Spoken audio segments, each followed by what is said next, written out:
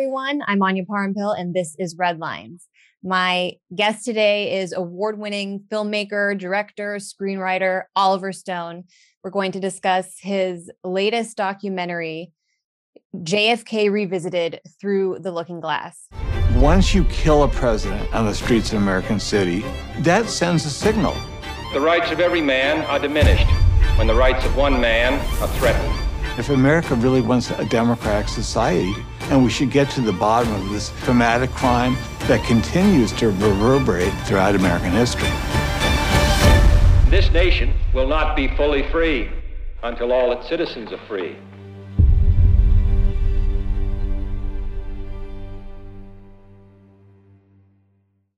Welcome back to Red Lines, Oliver. Well, nice to be here, Anya. How have you been? I've been doing great. We just watched your film the other night, and I just have to ask you, considering I also recently watched your dramatic film, JFK. It's over 3 hours long. You really put it all out there, and that came out in 1991. You also explore the case of JFK in your Untold History of the United States series. So I'm very curious why you decided it was time to revisit JFK once again. Well, because the film created a furor. Congress passed an act of Congress that created the Records Review Board, which reinvestigated and declassified a lot of the documents. They didn't do everything. They weren't empowered to, and they were limited by time and money. They sat from 94 to 1998. And they actually called a lot of people who changed testimonies and stuff like that. Declassified documents are very important, and things changed. And all their results were ignored by the media. We're not surprised, just because it's a lot of detail. And that's how you solve this case. You use detail upon detail upon detail. That's what Sherlock Holmes would have done. But American people don't seem to have the patience for that.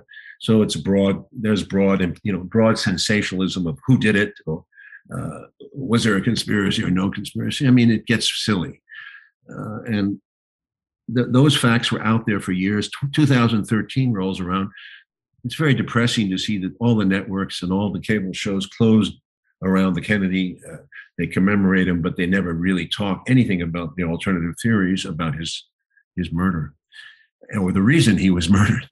All of which is very depressing to me. So I figure, before I die, I think I'm going to try to get something down, a record, a legacy, a record of what we actually found out through our film up to now. Yeah. And so viewers, when you say detail is the way you solve this case, you really put it in this documentary. Viewers, I encourage everyone, of course, to watch it, pay really close attention, and then watch the original JFK film from 91 as well. You just published a guest column in The Hollywood Reporter criticizing both presidents, Trump and Biden, for delaying the declassification of the Kennedy files. Why do you think now, 58 years on, it's still something the U.S. government isn't comfortable sharing with the U.S. public? Obviously, everybody's dead, but there's obviously some details that are important. Especially, the CIA never cooperated. They were stonewalling from the beginning. They stonewalled the Warren Commission because, Alan Dulles, who had been there, was sitting on the board telling them what to do and how to avoid all this stuff. And then years later, they stonewalled the House Select Assassinations Committee. We bring out the fact that George, one of the agents, is assigned to work with a committee, and he turns out to have worked on the original case, but that's George Joannides. And then now they stonewalled the Assassination Records Review Board. And Tunheim explains what some of those instances. So no cooperation. What we need is to get some files on some of those agents who are all around the case, like David Atlee Phillips, like William Harvey, like George Joannides. There's a ton of information there, but who knows where it is. Files are important, but of course you can shred files, they can lose files. The Secret Service shredded. The committee asked them in 95 specifically for files on the assassination planning in Tampa and in Chicago, and the Secret Service destroyed those files right there. It's illegal action, and they got away with it. So this is, what was the question? I got lost. I'm sorry. Why they don't want the truth out now? I mean, I assume that it would have, even though you say everyone's dead, that it would have an impact on the way we view our government, the way it operates.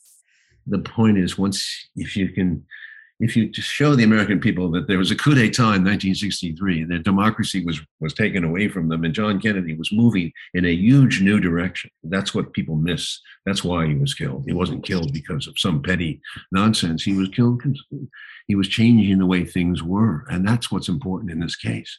And I'll get into what we question the basis of our government. And people, look, what's happened since Jack died? All these presidents, not one of them has been able to go against the military-industrial complex or raise questions to the intelligence agencies. They're funding, they go on, they're autonomous arms of the government. They do what they want. They do it how they want. And nobody can supervise them. Nobody can stop them. And I think the Kennedy murder was almost a warning to any other president not to go too far. Remember when Trump got into trouble with his attacks on the FBI and the CIA? That was an instance of he went too far. And then Shermer said, oh, you better be careful. They can get you 6 ways from Sunday, the intelligence agencies. That's really that. You take on the intelligence community, they have 6 ways from Sunday at getting back at you.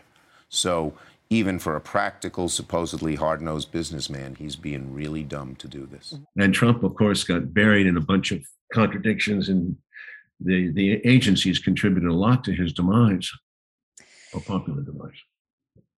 Last year, I interviewed you about your memoir, Chasing the Light, which, again, viewers should read if they haven't already. And in it, you write about your experience serving in the Vietnam War and coming of age in the 60s.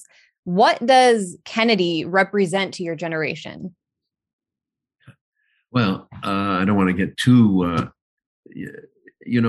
when he died, I didn't know anything about the case. I followed the usual conventional thoughts, not until 1988. There was a tremendous amount of protest, though.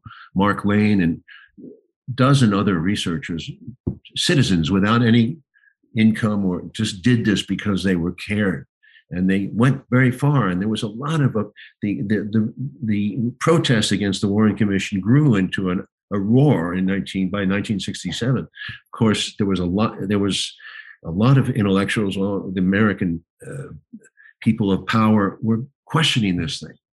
And it was a good thing. And unfortunately, and here there's a contradiction, the Jim Garrison trial in New Orleans, which started the case, public case against the killers, disintegrated without enough evidence. And Garrison's trial did set this back.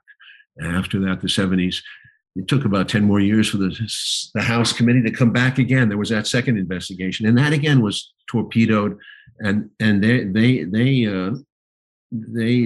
classified their files. Remember, they came to the conclusion that there was a conspiracy, but we never saw those files. Those are part of the files that are declassified. But in other words, every investigation has been derailed.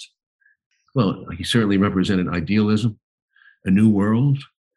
Certainly, on civil rights, people have ignored. He fought very hard for the cause of equal rights, and in the South, he lost a lot of the vote in the South by going up against the governor of Alabama and the governor of Mississippi. He sent troops down there to integrate 2 colleges. It's a big deal back then.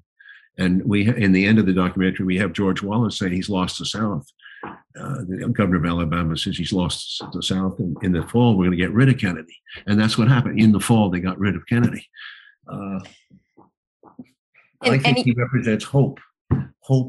And of course, I haven't mentioned, but he was adamantly against the Vietnam War. I was much criticized for saying that in 91, but the files we have show declassified. Without a doubt, Robert McNamara supported that conclusion. He was Secretary of Defense. In his book, which came out after my film, he said Kennedy was leaving Vietnam, win or lose. He made that very clear. And this is exactly what you said earlier people miss about Kennedy. And I think especially I find in discussing his case with people from my generation, they have this kind of simplistic way of viewing him where they say, oh, he was an imperialist. He expanded the Vietnam War. He oversaw the Bay of Pigs invasion. Why would the intelligence community want to get rid of him? What do you say to people? Well, really quickly, I know you're interested in Latin American affairs, but he wouldn't go into Vietnam. But his part of the logic is he refused to go and attack Cuba. That was the plan. Eisenhower set that in motion. Bay of Pigs, he was supposed to have folded under pressure and actually ordered American troops in. He never did. Mm-hmm. So he made a huge amount of enemies. He destroyed the confidence of the military and the CIA. They were ready to go into Cuba. This is very important to recognize. But if he didn't send troops to Vietnam, why would you send them to Cuba? He refused to send troops, and that was the reason he was killed, basically. And then in 1962, this story continues. Bay of Pigs was not over. By 62, in October, it becomes a crisis again, and the military is ready to invade. They were ready to invade through 1962. They wanted to go in. The world is on the edge of a nuclear war with Russia, and Kennedy is adamant he does not send American troops into Cuba. By the way, that would not have been easy either. People who ever studied the situation said it would have been a mess if he had. It would have been like Iraq. But be that as it may, by sticking to those guns of being, I am not going to be a war president, I'm a peace president, and he fought for peace. That's what he was. He was not an imperialist. He had troops he had advisors in Vietnam because the whole gist of American foreign, you had to be elected in 1960. The way to get elected, you had to be a Cold Warrior. You had to be. There was no choice. But he, in the course of his 3 years, became a warrior for peace, and that is what people from your generation have to understand. Yeah, I remember reading in the book JFK and the Unspeakable that the intelligence community actually had a plan to go ahead with Bay of Pigs with essentially a false flag operation in the event that Kennedy squashed the operation, because they were actually so concerned that he would go ahead and just say no, because of the way he viewed the situation. And I noticed actually you start your film with Kennedy's address at American University when he's defining himself as a peace president. And that definitely gets lost when it comes to people in my generation. And that is the most important topic on earth, peace. What kind of a peace do I mean, and what kind of a peace do we seek? Not a Pax Americana enforced on the world by American weapons of war, not the peace of the grave or the security of the slave.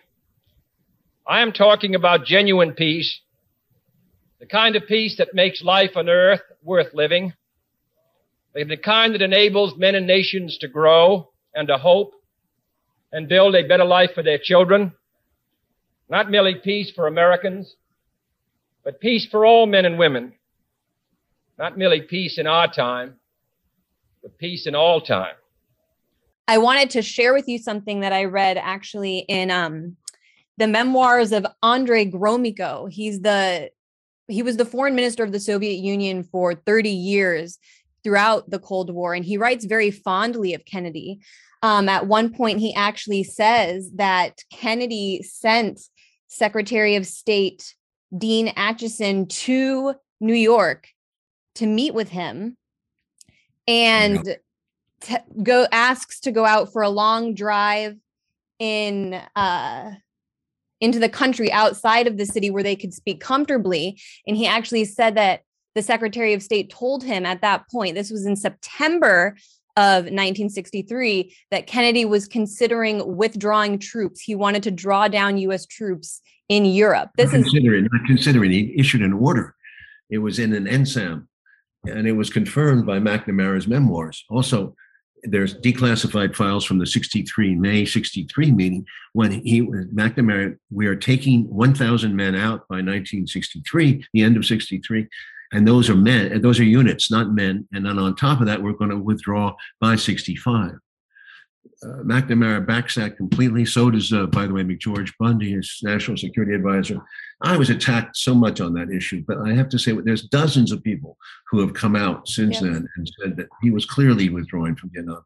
But he had to play the game. because he couldn't withdraw when he was vulnerable. It was his election was coming up. This was actually that he wanted to withdraw NATO troops from Europe, have a drawdown of pressure against the Soviet Union as well. Across the board, he was going for détente with Khrushchev. Forget Gromyko. Gromyko was good, but Khrushchev himself said that he mourned Kennedy's death like Castro did, like de Gaulle did, because they saw in him a man who could talk peace with them. He was not a cold warrior, one of those Washington hawks. There was all hawks in those days because we had a nuclear ability way beyond the Russians, and we knew it, and they wanted to use it. They wanted to bomb Russia, get it over with. Do you remember Dr. Strangelove? That was the mentality. Get rid of them now, because if we let them survive, they're going to build up into a force even greater, and they'll be equal to us. And that happened in the 1970s to a degree, and that's what motivated Reagan to become such a cold warrior. And Kennedy, I can say one thing about what you said about, I don't know anything about this false flag operation. I do know that declassified files from my film did reveal there was a major false flag operation called Operation Northwoods, which they presented to Kennedy to blow up an airliner with people in it to attack America in various ways, like 2001, and create this anger against Cuba. They tried everything against Cuba.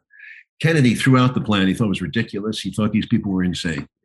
I'm wondering, you mentioned, you've spoken about this publicly, about the difficulty you had in finding a U.S. distributor for this film. Can you talk about that at all? Sure. We couldn't find financing for the film either.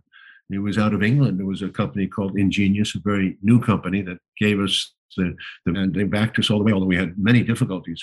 We showed the film at Cannes this year, Film Festival. We showed it at Deauville. We showed it at Rome. Great reactions. We sold 11 countries right away. Nothing from America. So we had an issue here. Who's going to distribute something like this? In the old days, I was lucky to get Warner Brothers because I was in a different position. Now it's a different ballgame.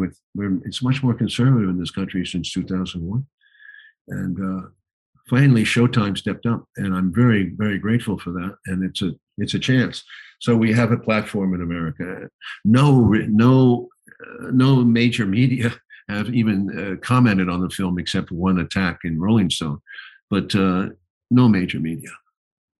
Did you find that in Europe there's more of an acceptance of this narrative?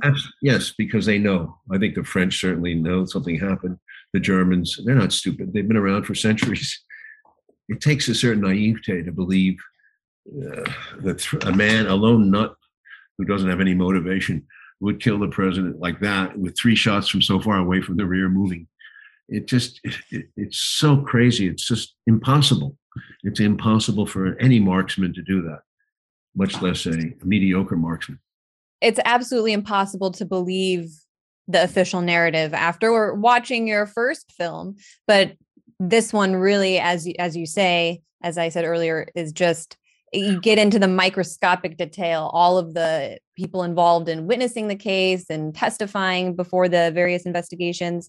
So just to wrap, what do you hope people take away from this film? Because for me, JFK is he's one of the most talked about presidents of all time, one of the names we hear most often in U.S. history. And yet I think he's one of the most misunderstood.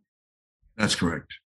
It's too bad because I think the best books to read are James Douglas's JFK and the Unspeakable and David Talbot's Brothers, which is a great book in 2007.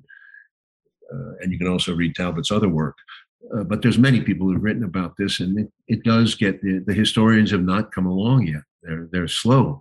They think that Lyndon Johnson continued the policies of Kennedy, but except for civil rights, in all the cases, every foreign country that was involved, he was the opposite. He was 180 degrees opposite. He went back to the old ways of doing business from John Foster Dulles and Eisenhower. So that's one thing that people can take away: get their history right, because unless you have a sense of American history, you're going to be confused as to where we are now. People are confused by all this commotion. Everything has gone kind of haywire in a sense, and they don't know the source of this, but you have to go back to World War II and what America's policies coming out of that war were, and how we became a national security state, and why we went to the militarization of our economy. Why? This is all very important, and it goes, Kennedy's at the heart of it. Mm-hmm. So if you want to know what's going on now, go back then and find out. That's sort of what I have to say. You say it was a coup d'etat, and it's true. Everything changed from that moment on.